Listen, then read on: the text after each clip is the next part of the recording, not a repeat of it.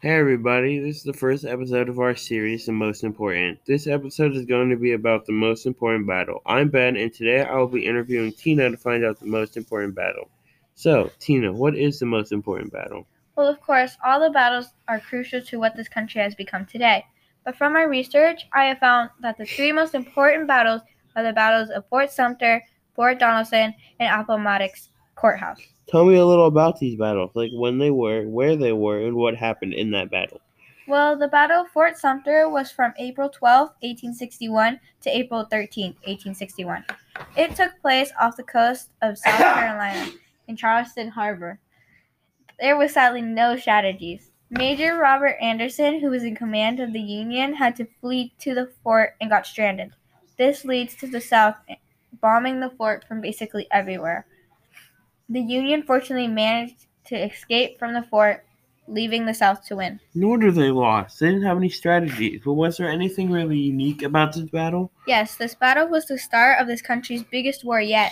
What is also kind of funny in a way is that the fort was supposed to protect the harbor, and now it was under attack. Wait, so a little shootout caused the biggest war in American history. That's correct.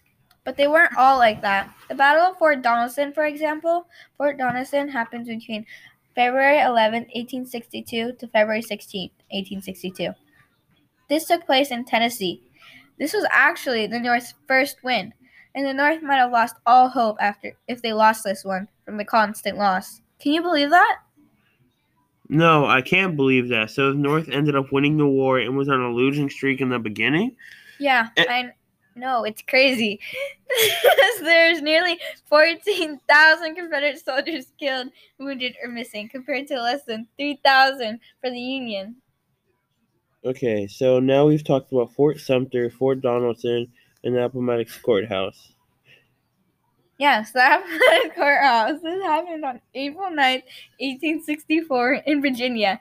This event ended the Civil War. This day marked when the South surrendered to the North, giving the North the win for Civil War. So that's it. The war's just over. No more battles or anything. It's just over. Yeah, that was it. The war was over. Okay, but there has to be some unique facts about it, right? Yeah, there was.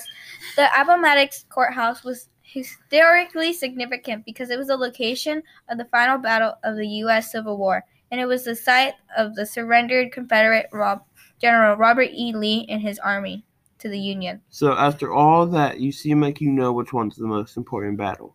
Yes, I do. I think the Battle of Fort Donelson is most important because I think that the Union wouldn't have gone forward with the war from the constant losses. Thank you guys for listening to our podcast, and thank you, Tina, for providing us with information. Thank you for having me.